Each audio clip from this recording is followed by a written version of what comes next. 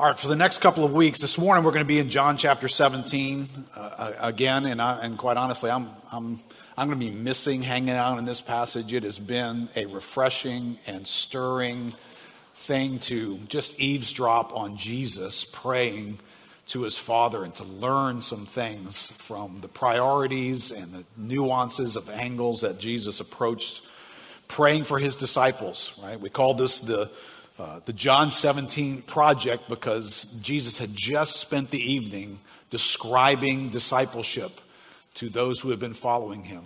And he is preparing to pass that baton, and he launches that ministry in prayer. And the things that he prays about are about the future of discipleship. It was like this project that was in his mind coming up, and these were the priorities that were in his heart as he prayed. So lots to learn there. But let me just encourage you, the next 2 weeks, we're gonna spend time focusing on the incarnation, focusing on the Christmas story and what it means. And next week, we are standing up a service that's under the heading of Lakeview Family Christmas, and it's focused on the dimension of really being family. But one of the things I hope sticks out next week as we gather together, and this is what I hope you'll want to gather others around, is there is this concept that is unique and powerful in all of our lives. It is the concept of family. There's something about it that nothing else in our lives can touch. You can have other relationships. We're grateful for that. But there's nothing like family. And I say that knowing that on the one hand, oh my gosh, do you know my family? Right? The baggage and difficulties of that. But you know what that advertises? You know why there's so much baggage and difficulty with family? It is because our hearts are so open to these people. And they're so unique in our lives that when they fumble, fail, act like human beings sometimes, the impact of that is felt like a shockwave. And all that is simply resonating something that in eternity, God has a design on our lives that's family-like. Now be careful what you do with that, because the Bible is going to pop some of our expectation balloons. We're not married in heaven. I'm not sure my kids will live on the same block with me. I know for some of you, you've managed to figure out how to get them to live on the same block with you here on earth. Congratulations to all of you. I wish I can pull that off. We're not sure. But in the future, in glory, there will be this sense of family. God reveals himself to us as a father. But it's not going to exactly be like what we experience here. But this is supposed to kind of like introduce it. This is an introductory setting to something eternal. So there's something in the human heart that is longing for family. And you have friends, relatives, co-workers, people in your life. That is what they're experiencing in this world. They may not have been able to put it into words. They haven't been able to figure it out. They're really angry. They're bitter. They're frustrated because family went bad on them. But they're longing for family. They're longing for something in their hearts that God the Father has prepared them for. They just don't know how to find it. Well, we've been encouraging guys to invite for next week. Next week, as we feature this understanding of family, invite folks to come and be a part of that. And so we can talk to them about the fact that there is a Heavenly Father. He's got dibs on family. And he's got a plan for family in each of their lives. And it may be that this Christmas season might be the moment for them to experience that family like never before in their lives. And we trust that's going to happen because you've brought them to be a part. So next Sunday morning at 10, we hope to see bunches of family members and friends to be together here with us. But this morning, I titled the message this morning, I can't help this, but this comes out of my nerd engineering background. Jesus taught a dynamics course in anticipation of greater presence, greater glory, and greater manifestation. All right, let's just read the passage here and we'll unpack some of that. John chapter 17, verse 24. I'm going to pick up an earlier verse as well that says something similar. Verse 24, Father, I desire that they also, whom you have given me, may be with me where I am, to see my glory that you have given me, because you loved me before the foundation of the world. A little bit earlier, Jesus prayed something very similar, clarifies some of this thought. John 17, verse 5. Father, glorify me in your own presence with the glory that I had with you before the world existed. I have manifested your name to the people whom you gave me out of the world. Let's pray together. Father, this morning we are not reading words assembled by great men, historic men, brilliant men. Lord, we are reading words inspired by your Holy Spirit, preserved for us, for the lives that we live, for the understandings that we have. And we get to listen in on the inspired words of the prayers of our Lord Jesus. And these words are filled with anticipation. But Lord, we may be here this morning. I know I can come to many of these meetings lacking anticipation. I'm here. I'm doing life. I believe in you. I'm following you. But maybe the anticipation category is a little weak today. Maybe this season has drained me of some anticipation. Lord, would you invigorate in our hearts this morning in anticipation like you had in these prayers that you prayed in Jesus' name. Amen.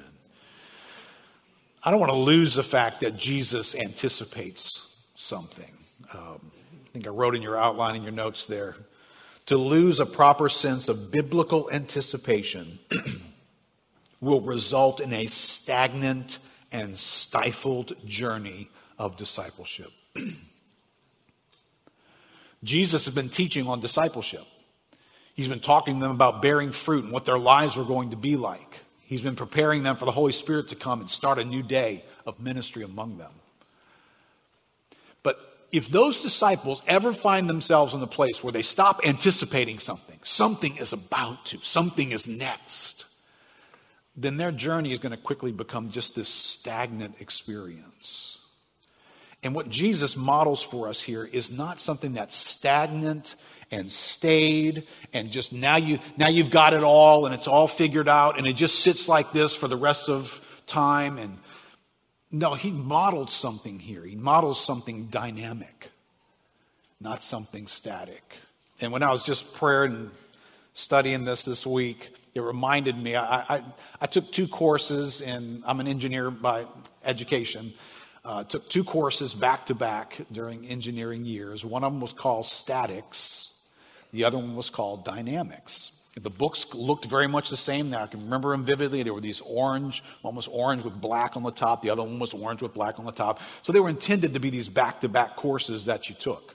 Well, statics for an engineering study is exactly that. It's the study of things that don't move. The study of static things. It was teaching you how to engineer stuff for things that were intended to hold still and be the same from the moment you put them in place to forever. So things like buildings, bridges. And so, it started, it was kind of one of the earlier engineering courses that I took. And it was interesting. And quite honestly, the statics course I found to be fairly easy. And so then the next course was dynamics. And it was not like statics. In the dynamics course, things move. And oh my goodness, those of you nerdy engineers in the room with me, you know, once things start to move, you got a whole nother set of equations on your hands. And you have an unpredictability to them that is not like statics. And so I thought, this is good. I kind of like statics. And I did not like dynamics. And it was hard. Because stuff, when it starts to move, right? Is it moving in a straight line? Is it moving in a constant velocity? What kind of acceleration forces are acting upon this object as it moves? Is it moving in a curve? Because if it's moving in a curve, you got a different set of forces operating on it. So basically, when stuff moves and doesn't stay the same, it's harder to interact with. Period. All right, now, test for you here. How many of us perhaps, and this has been true in church history, but it can be true for each one of us. How many of us perhaps have turned discipleship into a statics course? We have turned it into sameness. It doesn't change. We've figured certain things out. They're going to stay just like that. Right? When you start to feel like that's what my Christian life is, and especially for those of us, and this is a mess, if you're new to the kingdom of God, you're in your first couple of years here, everything feels like a dynamics course, right? Every time you read the Bible, there's something you didn't see before. Fast forward 10 years, 20 years, 30 years, some of us been in the kingdom for a long time. And so we kind of stop seeing new things. We stop believing that this thing that is a certain way, but next week, maybe not.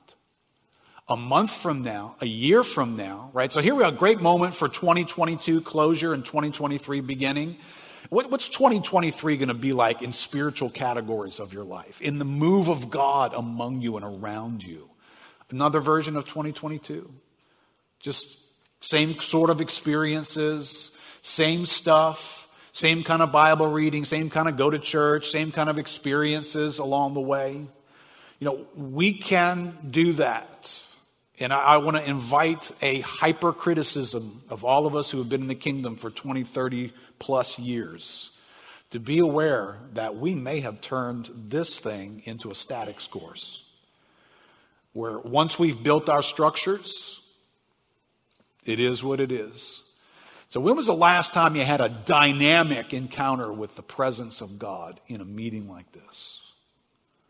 Some of us can remember back when we first got saved. Well, we had some dynamic encounters with God. When was the last time you got in your prayer closet and had a dynamic encounter with the glory and the presence of God? Well, Jesus brings some things up here that highlight the fact that right here is not like over there. Right now is not like what will be. You just got to hear it. If you read past this too quickly, you'll miss this. And let me just throw this out into some vernacular. Right? This is bigger than this topic, but it does not ignore this topic. There's a great sort of debate and wonder in the church about how these activities of God should continue or cease. Right? That's kind of our language. There's cessationism. There's continuationism. I just want you to hear something of Jesus. I want you to hear the tone, because if you tend toward the cessationist kind of model, then you tend to have built staticness into your understanding of the kingdom. So you're kind of posturing yourself for things just to kind of be the same.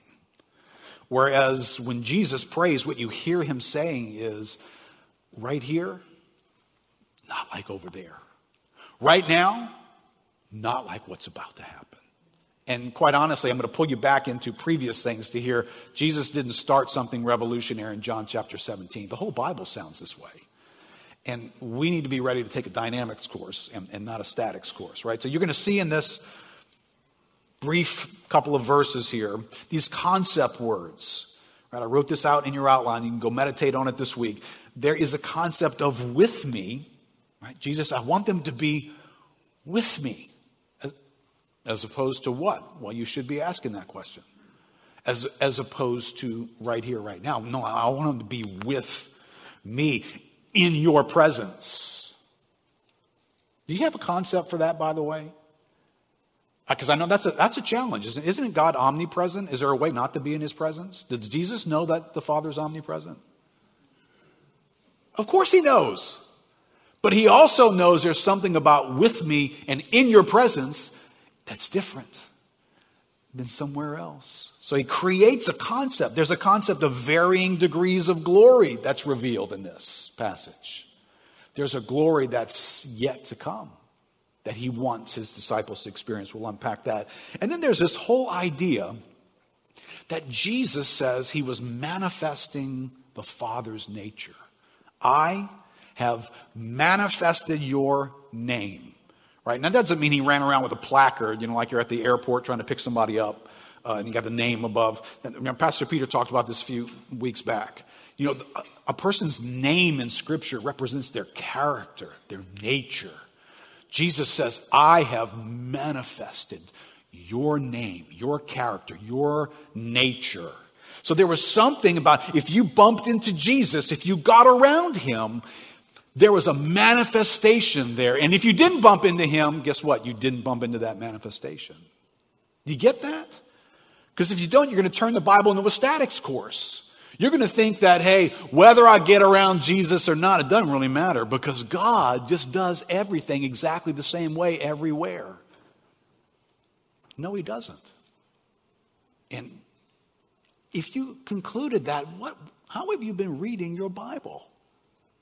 All over the Bible, there's something going on right here with God that ain't going on over there.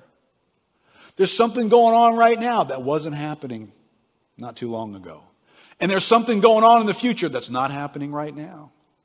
All right, so our lives are designed for that variety of interaction, those dynamic settings. So I'll put in your outline there, the presence of God, the seeing and experiencing of the glory of God, and the manifesting of God's life are not static experiences. They are dynamic experiences. And we need to be prepared for that. Let me pull us into preparation mode here in two groups. I'm going to pull us into two groups because I think this would be just helpful for us to think differently. All right, so in this setting today, gathered here with us, or those watching by live stream, there are two categories, maybe. There's more than that, but let me just pick on two. There are some here who your life feels like this. You're kind of on the younger end of life. So when you look into the future, you got a lot of earth time left, right? Maybe you don't, but God's in charge of that. But you got a lot of earth time left, right? So whatever you're planning, whatever you're thinking about, it's got a lot of earth associated with it. It's got stuff going on here. And then you get into an older range. And again, this is not like, this is going to sound like I'm trying to do a comedy sketch. I'm not. There's something in God that's eternally minded. So at some point, you don't have a lot of earth time left. You don't have a lot of earth left. So you start thinking and planning a certain way. And by the way, Jesus is praying about your non-earth experience here. Right? He says, I want them to be with me where I am. Well, Jesus, this is his last night of earthly ministry. He's about to wrap this up. He's praying about what comes after this. He's saying, I want them to be with me there, and I want them to see my glory, the glory that I had from the beginning. That's what I want them to experience. So if you're in the latter part of your earth time, and your graduation is in sight, Jesus actually wants you to be anticipating. Listen in on this prayer. And be thinking, whatever glory you have experienced of God here in your earth time, you're about to have your mind blown by what you're about to experience with him in another place, with him in the presence of the Father. So if you're in either one of those categories, right, if you're younger, you got some earth time left, which means you got some ministry time to do. And you need to answer yourself a hard question. Have you turned your faith into a statics course to where you're 20-something, you're 30-something, and you've stopped anticipating how God might do something glorious in and through your life, in your church, in the coming days? Is that happening? Is that going off in you? Are you just here going through the motion? This Sunday, it'll be like last Sunday. Reading this book that I picked up, or studying the scriptures, or starting 2023, it'll just be like last year. Now, nobody says that because you'd sound like, what's wrong with you? But you do know we can be believing that on the inside.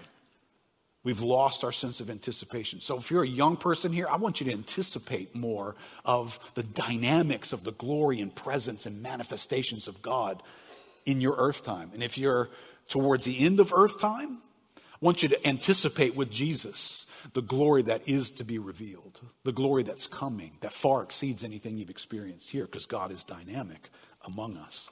So let me look first at presence, right? These passages in verse 24 says that they also may be with me where I am. All right, don't let another theological point reduce this one to nothing. Isn't God omnipresent? Yes. But Jesus highlights there is a with me where I am going on. When Jesus is in glory, he will no longer simply be emptied of everything of his godliness, as he says he is in Philippians chapter 2 here. So he is capable of everywhereness. But I want them to be with me. There's a with the presence of God. In your presence is fullness of joy. At your right hand are pleasures forevermore. That's a bit of a geographical statement. It's an experiential setting that he is describing here. And he wants them to see my glory. Father, glorify me in your own presence. So there's even Jesus refers to a sense that I'm praying right now about something that even has a greater clarity to it. In your own presence. Jesus was aware. There's something about the Father's presence that's not the same everywhere. All right, so let me install some language for us. That's all throughout Scripture. I just grab you a few samplings here. The concept of nearness and farness. And hopefully you haven't made the mistake of thinking that, well, since I was a kid, I've always believed. Or, I got saved years ago and, me and God, hey, listen, dude, I've read my Bible. It's like, hey, me and God, we're always like this. What are you talking about? Well, I'm talking about what the Bible talks about. I'm talking about the fact that there's a concept in the Scriptures called nearness and farness.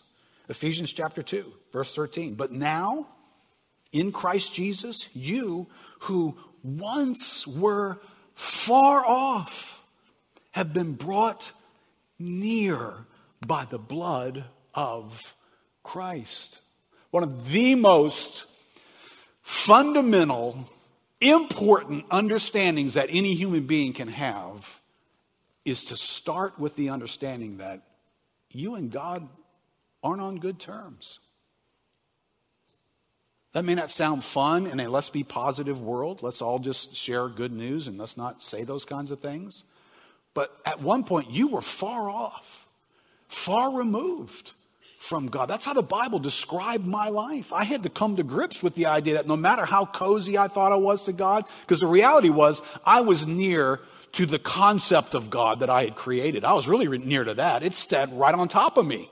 I believe this, I believe that, I believe God would never, he's always like this. Well, that's not necessarily God. That's my concept of God. And that was really close to me. And the Bible comes along and says, by that way, Keith, at that time, you were far away from me. And the first thing that does for me, that sounds like not good news, because it's not good news. And it puts me in a posture to move. It puts me in a posture to respond to that reality. So every one of us faced this experience. At one time, you were far off from God. The omnipresent God who knows everything. Yeah, I was far off. James chapter 4, verse 8 speaks not to those who don't know God, but it speaks to those who do. Draw near to God, and he will draw near to you. That's not a verse given to those who have rejected God. James is speaking to disciples. He's commenting on the disciples that Jesus is equipping to do this discipleship project. He's telling them, hey, draw near to God, and he will draw near to you. So there's something about the nearness of God that is dialable. It can be experienced in varying ways. It's dynamic. Psalm 73, verse 28. The psalmist says, but for me, it is good to be near God. I have made the Lord God my refuge that I may tell of all your works. Psalm 73 is one of my favorite psalms. If you've interacted with it, you know it's the story of a man who begins to tell his experience out of the category as, surely God is good. Surely he is. But as for me, my feet had almost slipped. And he begins to tell the story of his slippage, about what happened in his life. And he tells of his travels, of living in a way that he looked out on the world and he saw evil people. He saw people who didn't give God the time of day, and he saw how well they were doing, how much their life was filled with good things. And then he looked at his own life and he thought, what about me? Things are going bad for me. Things are hard for me. Surely I've tried to pursue something, and his heart got bitter. He even turns to God. He says, God, I was a brute towards you. He was full of anger. So in these moments, he describes himself in a way that advertises, this is what it sounds like to be far from God. And then he gets to this point where he says, until, there's this turning point in the psalm, until I went into the sanctuary of God. Well, you know what the sanctuary of God was? It was a place that God had taught the Israelites that there's going to be this one location where I'm going to manifest my presence among you. You come here, you have festivals, you approach me a certain way, and I'm going to be in that place, and I'm going to show my glory to you. When he got near to God, all of a sudden, lights begin to come on. And he realized these people who are on a temporary high, it's a temporary high. They're going to lose everything. God is going to turn in judgment upon these. However, for me, that's not the future I have. And all this clarity begins to come to him. What's the story of Psalm 73? It's one version of a man who's far from God and a version of a man who is near to God. In the nearness of God, clarity comes. He thinks accurately about who God is and the purposes that God has for his life. Luke chapter 10, verse 8, Jesus is sending out his disciples. All right, so this is the project of discipleship and going to make disciples, similar to what we do. Luke 10, verse 8. Jesus told them, whenever you enter a town and they receive you, eat what is set before you, heal the sick in it, and say to them, the kingdom of God has come near to you. Well, look at what he said right before that. Go and do these things. These kinds of things testify that the kingdom has come near to you. That's what you're explaining to them. The kingdom came near to you, and people were healed. And demons were cast out. And the works of God were done in your setting. Oh, by the way, before we showed up as disciples, the kingdom was not near to you. That's what's in that verse. One day the kingdom was nearer than it was before. Does everybody get that? I mean, this is Dynamics 101 in the Bible. Things were not the same. They suddenly changed when these disciples showed up. And that was like the day before yesterday.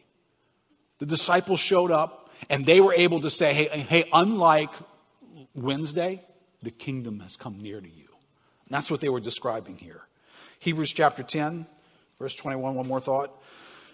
It says, and since we have a great priest over the house of God. So again, this is spoken to disciples. These are people who have chosen to follow Jesus. Their sins have been forgiven. They are accepted by God. Justification is not up for grabs. There is complete acceptance and justification in God when this passage speaks to these disciples. We have a great high priest over the house of God. Let us draw near with a true heart in full assurance of faith, with our hearts sprinkled clean from an evil conscience and our bodies washed with pure water. The work of Christ is done. The acceptance of God is done. Justification has fully taken place. So it's accurate for me to say, hey, the people being discussed in this passage, they're as accepted by God as they're ever going to be. But they can still draw near to him. Do you see that in the passage? Because if you oversimplify the Bible and you take one concept and make it stamp out another concept, then you're going to turn the Bible into a statics course. It's like, well, when I prayed, I received all of God that I'm going to receive. And I'm as justified as I'm ever going to be. Well, in a way, yeah, that's totally true. But that doesn't eradicate the idea that the Bible then turns around and says, let us draw near to God. There's something to be experienced and known in our nearness. Some of us, warning, some of us have no idea how far away we are.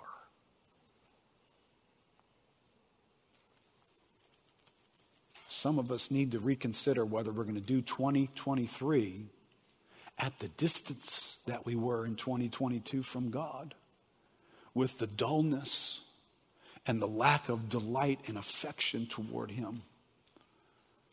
Oh, I'm not questioning whether we're saved.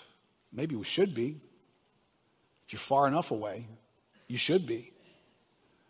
But there is a sense that dullness and distance, it may not be a justification issue, but it certainly is a nearness issue.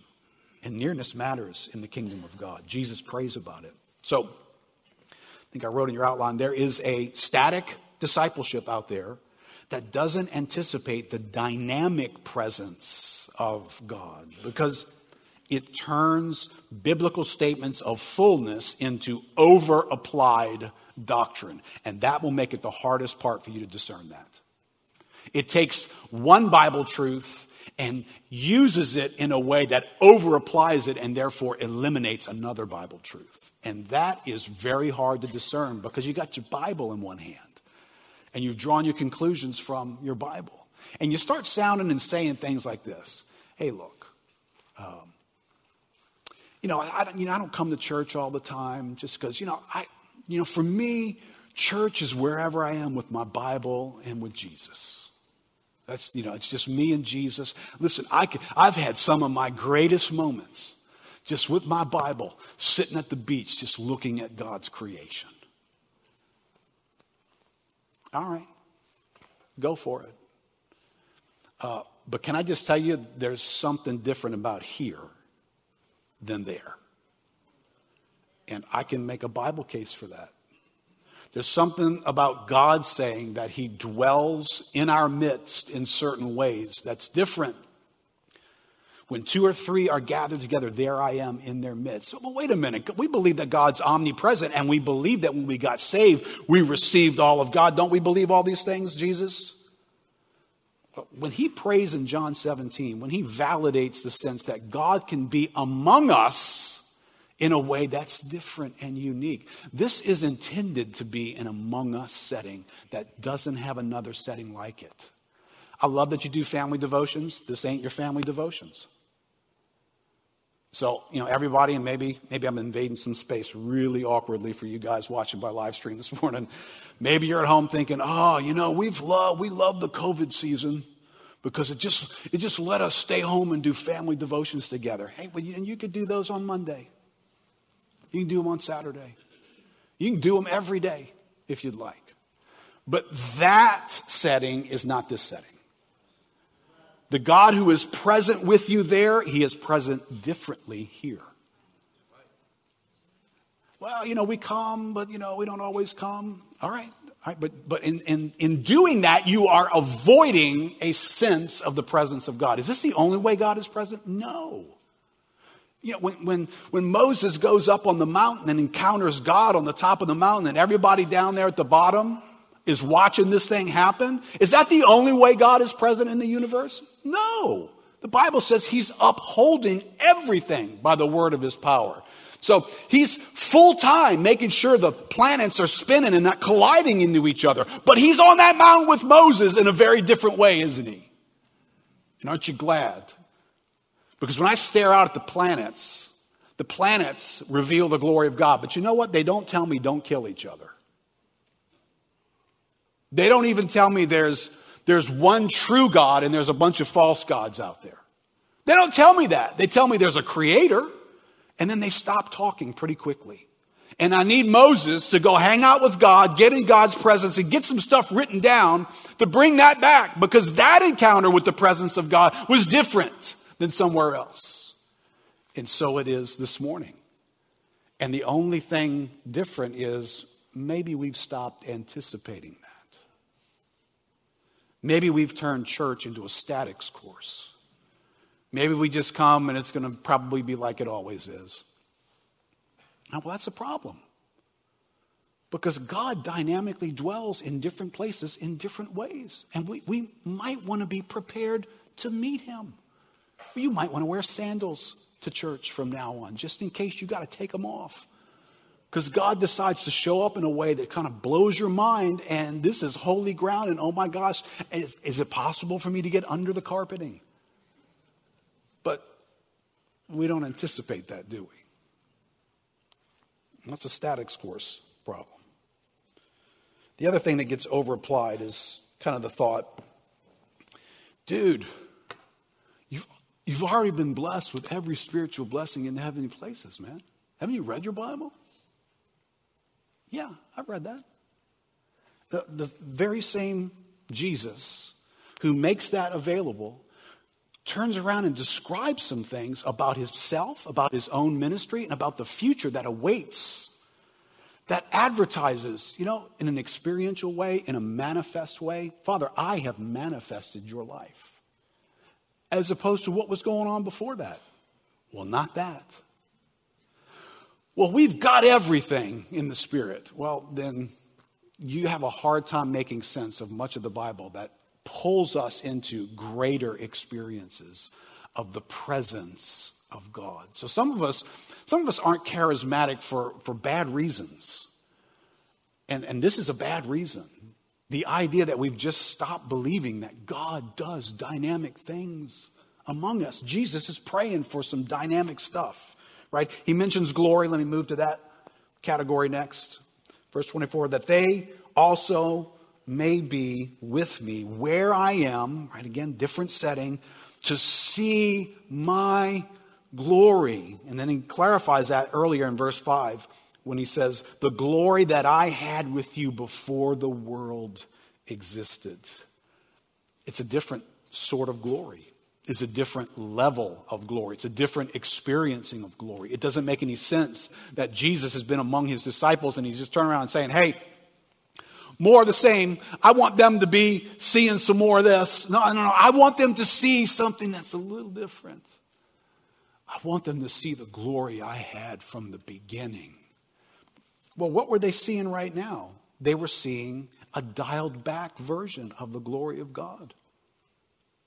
Right, when Jesus comes to earth, Philippians chapter 2 describes the version of glory that they get to see.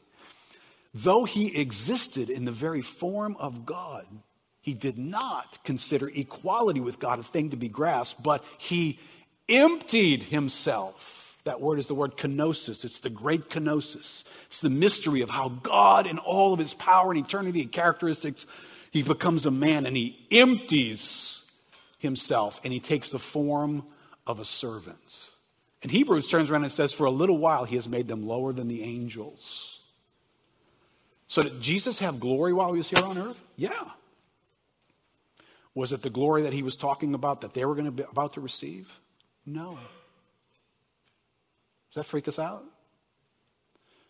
Right? You got to stop reading some of these things like there's a 0 setting and a 100 setting. It's either 0 glory, it's 100 glory. So either got the Spirit. There's variation in how we experience these things. Jesus highlights that. There was a glory experienced here on earth. There was an earthly glory that Jesus revealed. Right? John chapter 1, same gospel, opens this way. Verse 1, in the beginning was the Word. And the Word was with God, and the Word was God. And it goes on and says, and all things came into existence through him. So take the glory of the Creator just thinking and saying, and everything just starts popping and existing. The expanse of the universe, just with one word from him, pops into existence. The details, the colors, the textures, the creatures, pop, pop, pop. Everywhere he just thinks and says. The glory of his power on display. And then John 1, verse 14. That Word, who was from the beginning, he became flesh. And he dwelt among us.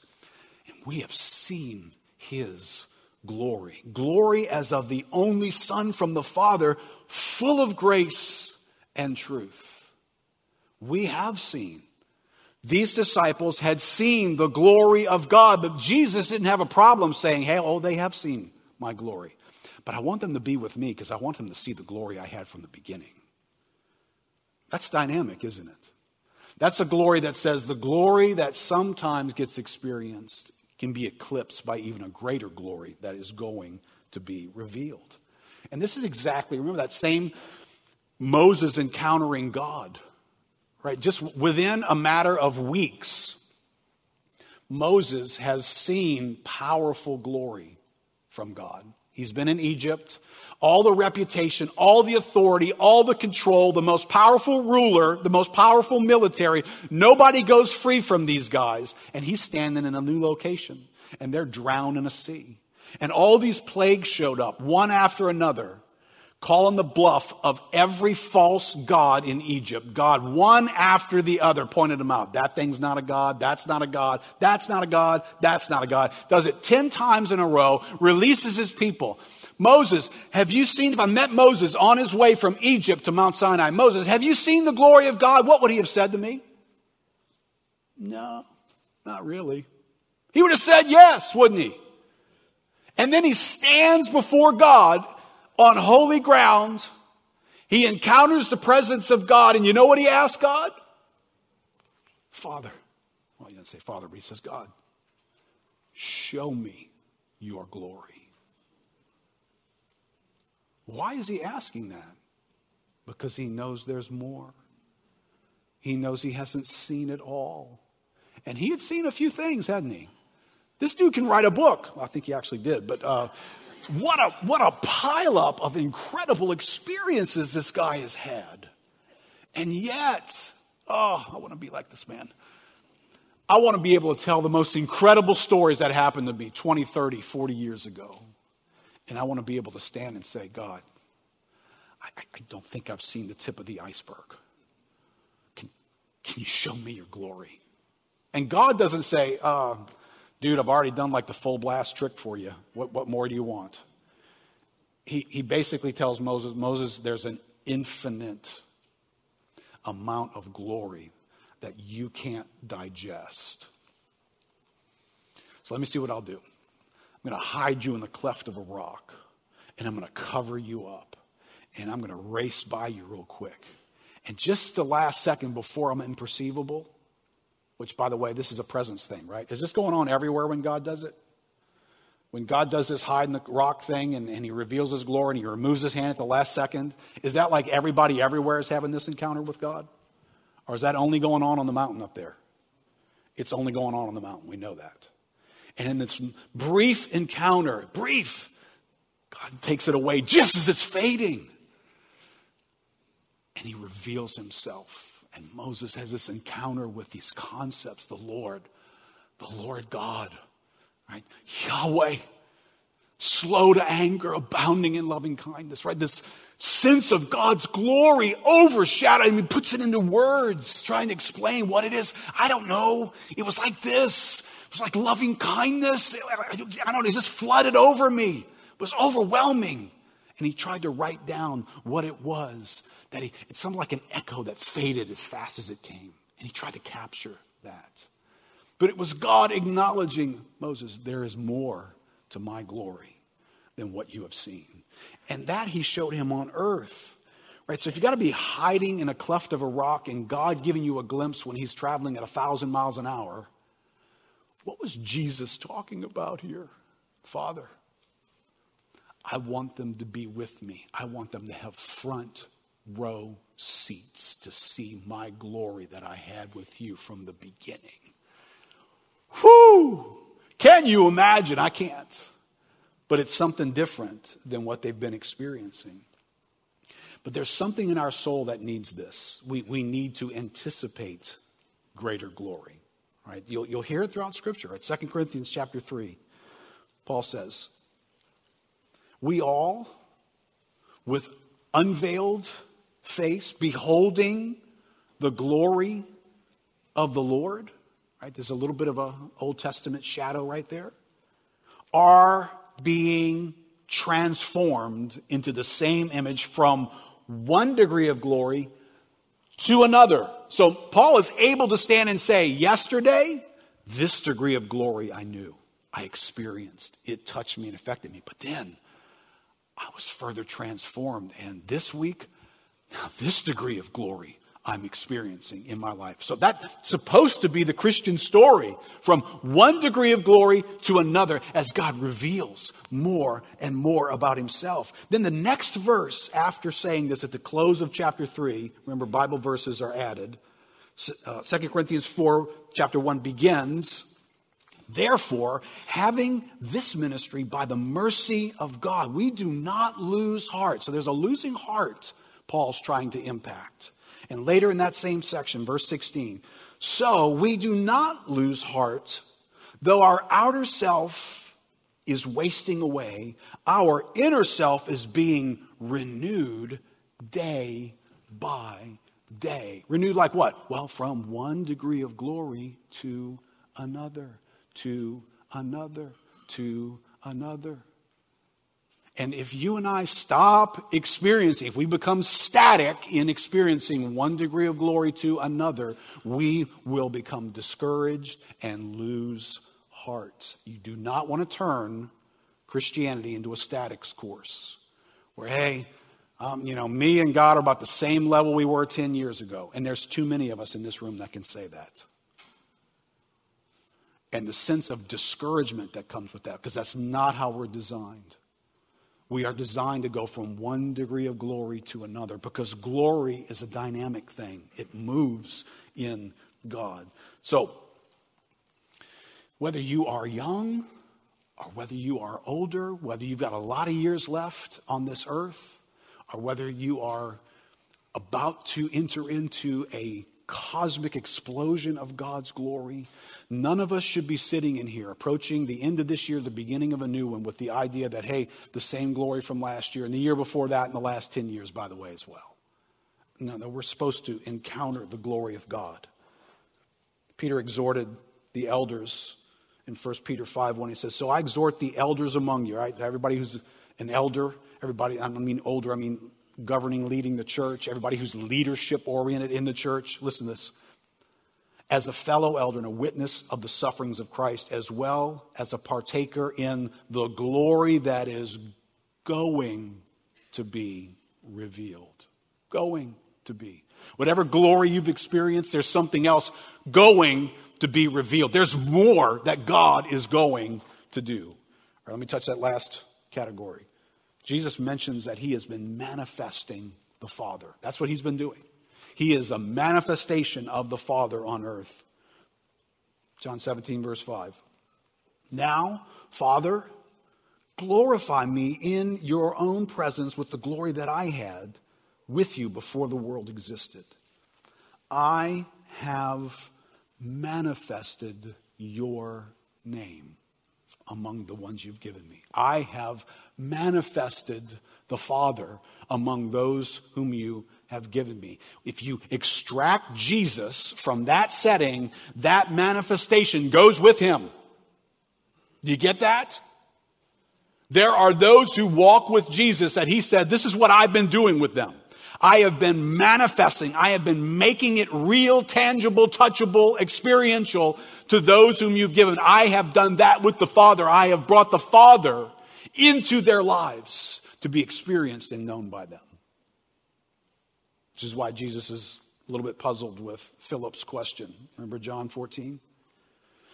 Philip said to him, Lord, show us the Father, and it's enough for us. Jesus said to him, have I been with you so long and you still do not know me?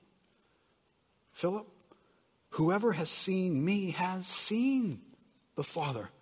How can you say, show us the Father? You want to answer for Philip? I could probably answer for Philip. I just would say, well, Jesus, there's just a lot of things I don't notice that you're doing. And if you turn walking with God into a statics course, you stop looking for things. You stop looking for them to be different.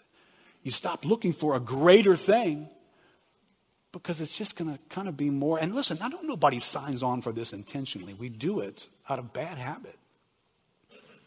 But, Philip, he's one of the 12. Dude's got a little greater resume. His name's in the Bible. My name's not in the Bible. This guy is somebody. And he's asking a dumb question. Still, Philip, you don't get it? Still, Keith, you don't get it? God, show me. I've been showing you, knucklehead. You are so dull. Right, this is what I mean, that you can be too far away from what God is doing right now. Because he was manifesting the Father. And Jesus gets to the end of his time with them, and he prays that, Father, I've been manifesting you to these.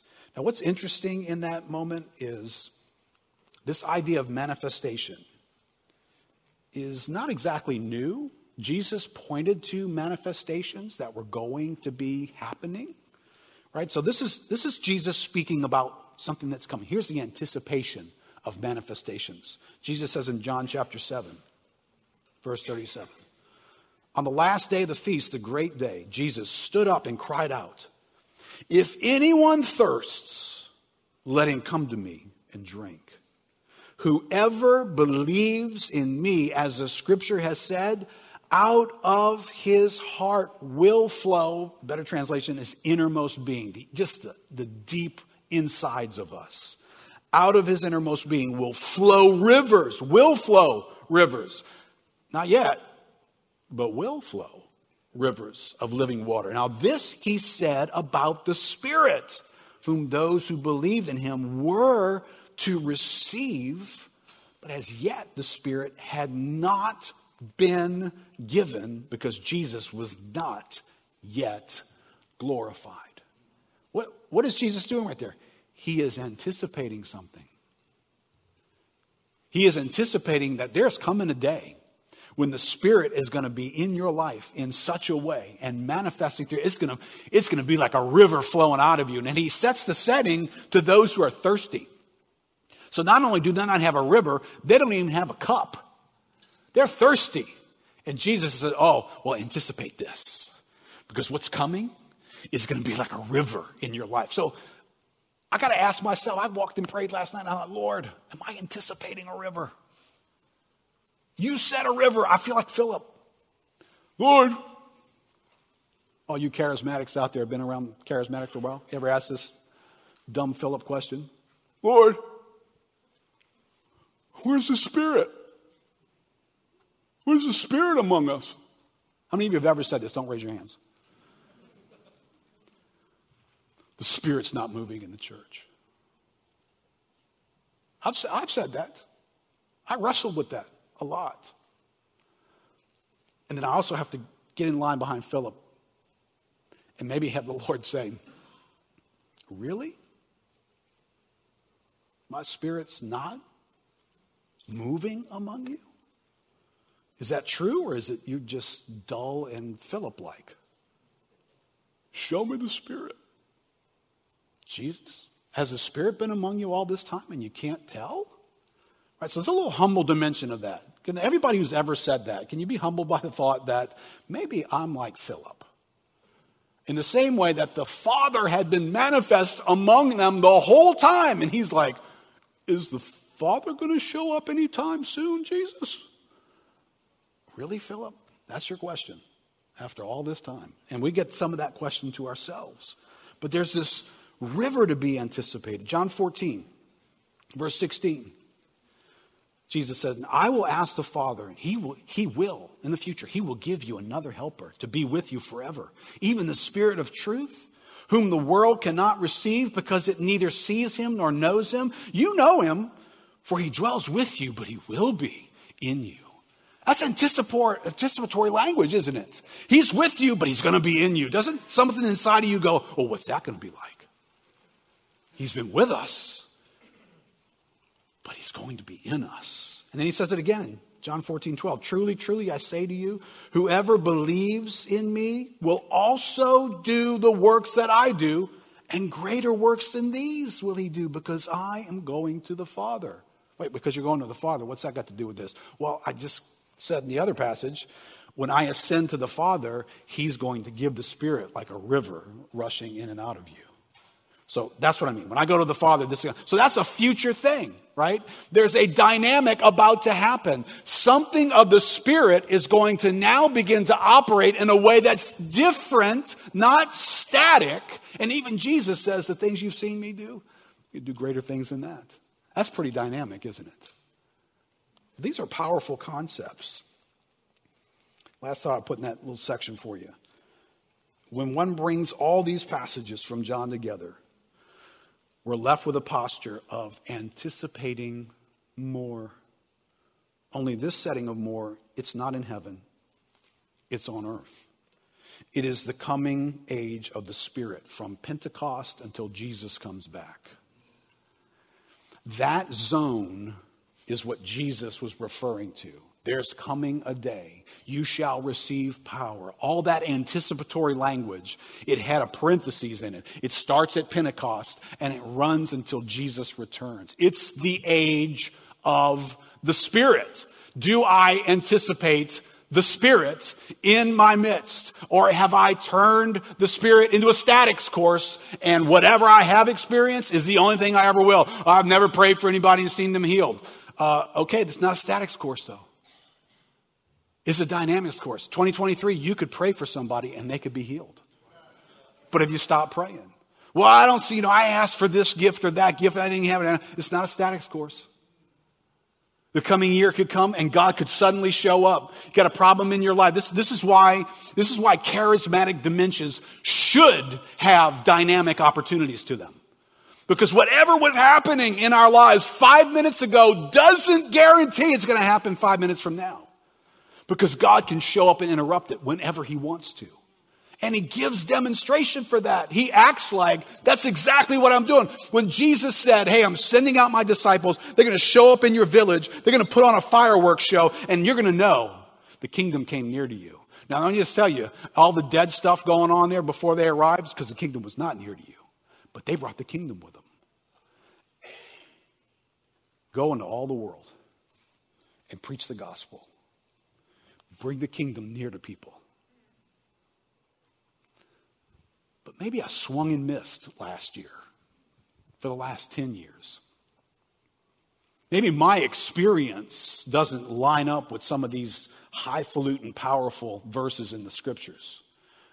All right, but none of us have permission to turn the Bible into a statics course where everything that is what it's always going to be. And listen, there are reasons in God that you and I can't always figure out. But the anticipation element, the looking to and looking for elements, what's that going to look like? I came across this just reading. Great statement. This is from the Sovereign Grace Statement of Faith. Hope you guys have been familiar with that. We preached from it last summer. Sovereign Grace Statement of Faith on the empowering ministry of the Spirit. Listen to these words. Very helpful. It says this. This is what we believe as a church. When Christ ascended, he poured out the Holy Spirit on the church, ushering in a greater experience of God's presence and power among his people. What came in this moment was a greater experience of God's presence and power. The first thing for me to receive that, I've got to jettison the idea that no. God's presence is the same everywhere. No, not in the Bible, it's not. So if God ushers in a time in which his presence is going to be more powerfully impacting, more known and experienced by people, that's not weird. It's all over the Bible. So the first thing I've got to do before I turn into a cessationist is acknowledge that whether you think this is about that weird tongue stuff and people prophesying things. All right, pull that out of the conversation. Do you recognize that the God who is in the Bible is not on every page exactly the same way? He is manifest some places in ways that blow your mind, and he's quiet in others. And he describes some places as being near to him and some places not being near to him. So if a day comes where Jesus proclaims this, ushering in a greater experience of God's presence and power, it's because God's presence and God's power can be experienced in a variety of ways. Which means however bad 2022 has been, and the power of God and the presence of God can show up in 2023 totally differently. What hope does that bring into my life? That God is that kind of God. Whatever need I'm facing. The statement goes on and says, the Spirit transforms hearts by the miracle of regeneration and indwells all believers in abundant new covenant measure. The Spirit also desires to fill God's people continually with increased power. Increased power. Not just more of the same. Not just a recapturing of the glory days. How many of you guys got some glory days in your Christianity? Remember when? Remember back in the day?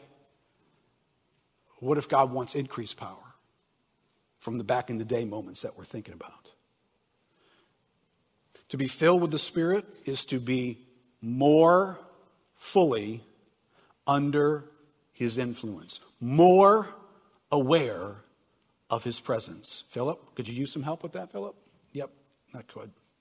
And more effective in His service.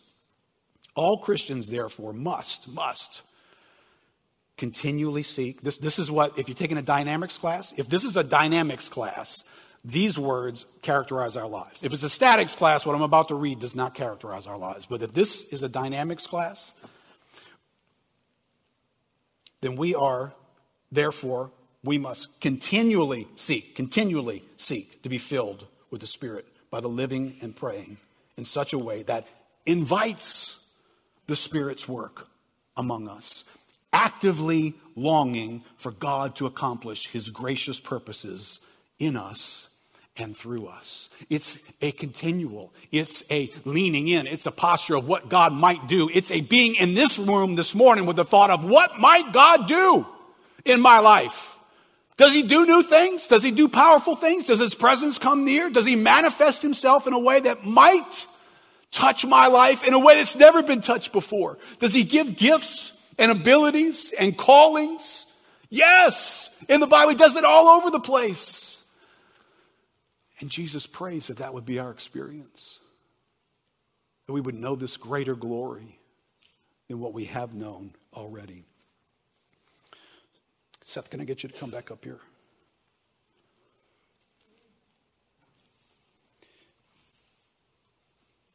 Father, Jesus said, Father, I have manifested your name. That word, it's a making real, it's a making known word. It's an experiential thing that they went through. All right, so when Jesus passes the baton to His disciples, He tells them the Spirit now. The way in which Jesus was manifesting the Father, you and I are manifesting the Spirit. And I hope I can say this. I hope I can get to the end of my time. This is Jesus, the closing night of His time of His ministry upon the earth. Father, I have manifested your name. We can get to the end of my life. I have manifested the Spirit. Because that's the manifestation that we're given. Right? You guys, you've read this in 1 Corinthians chapter 12. There are varieties of gifts. Not static, but dynamic. But the same Spirit. And there are varieties of service, but the same Lord. And there are varieties of activities, but it's the same God who empowers them all and everyone. Listen, to each is given the manifestation of the Spirit. And then it unpacks a variety of ways that could be happening in and through us. To one is given the Spirit, the utterance of wisdom. To another, the utterance of knowledge, according to the same Spirit. To another, faith by the same Spirit. To another, gifts of healing. To another, working of miracles. To another, prophecy. Right? All these descriptions are simply saying there is a manifestation of the Spirit given to the church. The expectation that Jesus would say, I have manifested the Father to those whom you have given me. The Christian is in a place to get to the end of our run here on this earth and say, I have manifested the Spirit to those whom you have given me.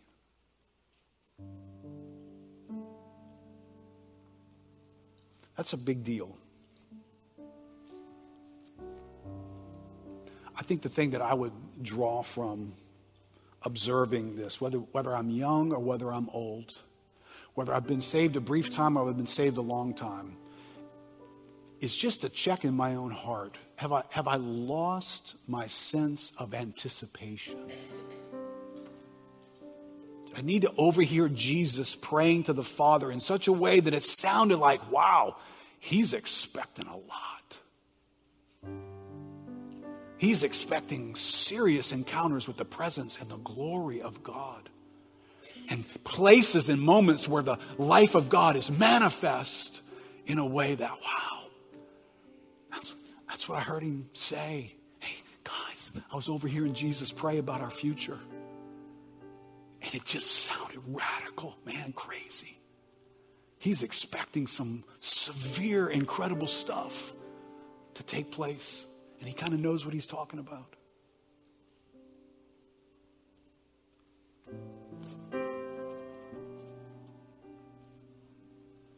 Are you in a static place? And you're encountering the presence of God, in your pursuit, in your wanting to be filled with God?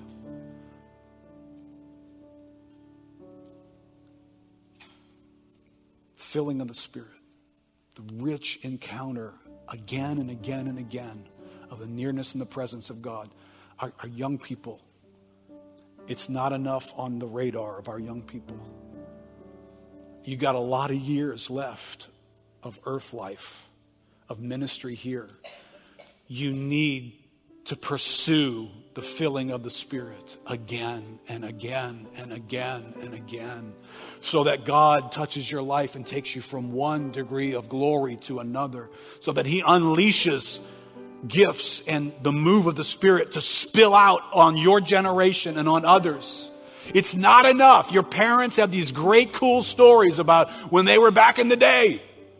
And stuff happened and we went to church and whoo, this thing happened and whoo, that thing happened. They're old stories. They're great stories. But some of us older people need some new stories. And some of you younger people need a story at all. This is a dynamics course. It's 2022 is coming to an end, right? I'm beginning to think about 2023. But if I look into that year and I'm an engineer who's engineering stuff for statics, then I'm going to make a massive mistake in how I plan for 2023. Because I'm going to build 2023 out of something just like 2022. And what a mistake that's going to be. Are you doing that? Do you start thinking into 2023? How God wants to do something in your life? He's a dynamic God. He wants to do some dynamic things. Let's stand up together and pray.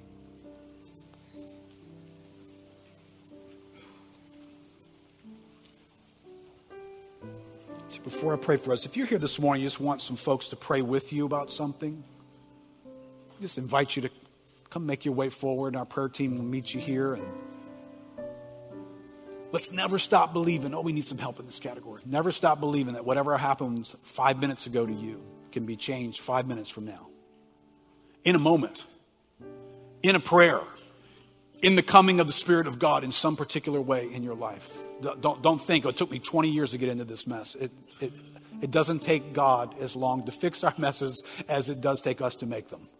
He can show up in a moment and do incredible things. So if you need prayer this morning, God is just speaking to you about something, you just want some folks to agree with you, while we're praying, just come and make your way up this way and let them pray for you. Let's pray together.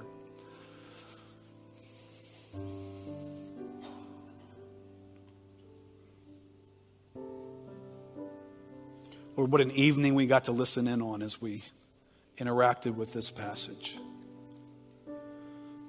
God, if we were on the edge of where you were kneeling or our ear was to the door, Father, I want them to be where I am. I want them to be with me in your presence. And I want them to see something. The glory that I had from the beginning. Lord, thank you for wanting more for us. Thank you for asking the Father for more for us. Lord, thank you that greets us wherever we are with the news that you're not done and we're not stuck and we're not going to stay right where we are just like we are. You have every intention to take us from one degree of glory to another, to take us to places where your presence is manifest in such a way that it affects us, it informs us. Father, we're closing out a year, closing out what's felt like a long season. COVID influence, all kinds of struggles been in our world. Lord, we're not looking to build something just like that into the future. God, rescue us from being static. God, pull us into what is dynamic. Pull us into what you want to do next. Pull us into how you can invade something, slam the brakes on it, and reinvent something. Raise from the dead things. Heal that which has been lame. Save those who are unsaved. Encourage those who have been discouraged and depressed. Lord, you are the God who does those dynamic things among us. God, would you make 2023 a dynamics course where we struggle to keep up with how God does this and he does that and he does this and he does that. And we see you in our midst. Lord, I pray that for young and old here. God, I pray you'd start a new day amongst our young people where there's stories to be told. You would create one story after another of visiting with God on the mountain and encountering something that just left me changed. I'm having a hard time putting it into the words. God revealed something of his glory to me and it undid me. Lord, get our 15-year-olds and our 20-year-olds, our 25-year-olds and our 30-year-olds, got to give them stories to tell about what you are like. Greater glory revealed, greater presence near to their lives. Lord, let that be the story at Lakeview Christian Center. God, we pray for the church in America. Oh, Lord, you are so misrepresented in this land. A stagnant God, some God in a book way long ago who said some things that sound like rules that everybody's just got to hate each other over until they start behaving the way the members of the club say they should. That's not the glorious God revealed in these scriptures. Lord, you are dynamic and powerful, and your presence, there's nothing like it. God, we pray for ourselves. We pray for our own church. We pray for the churches in this country. God, that you would awaken us. You would bring to us a greater sense of your nearness, Lord. Certainly your nearness is like nothing else. Certainly the nearness of God is our good. Lord, may that be our story, ever increasing. As you give us a heart, Lord, to not be static in our anticipation, but God, to be dynamic. In Jesus' name. Amen. Amen. God bless you guys. You guys who didn't get to be here with us, we love you. Hope to see you soon. Hope you can make it next week. Come join us. There's something about being here that's different about being anywhere else. Amen.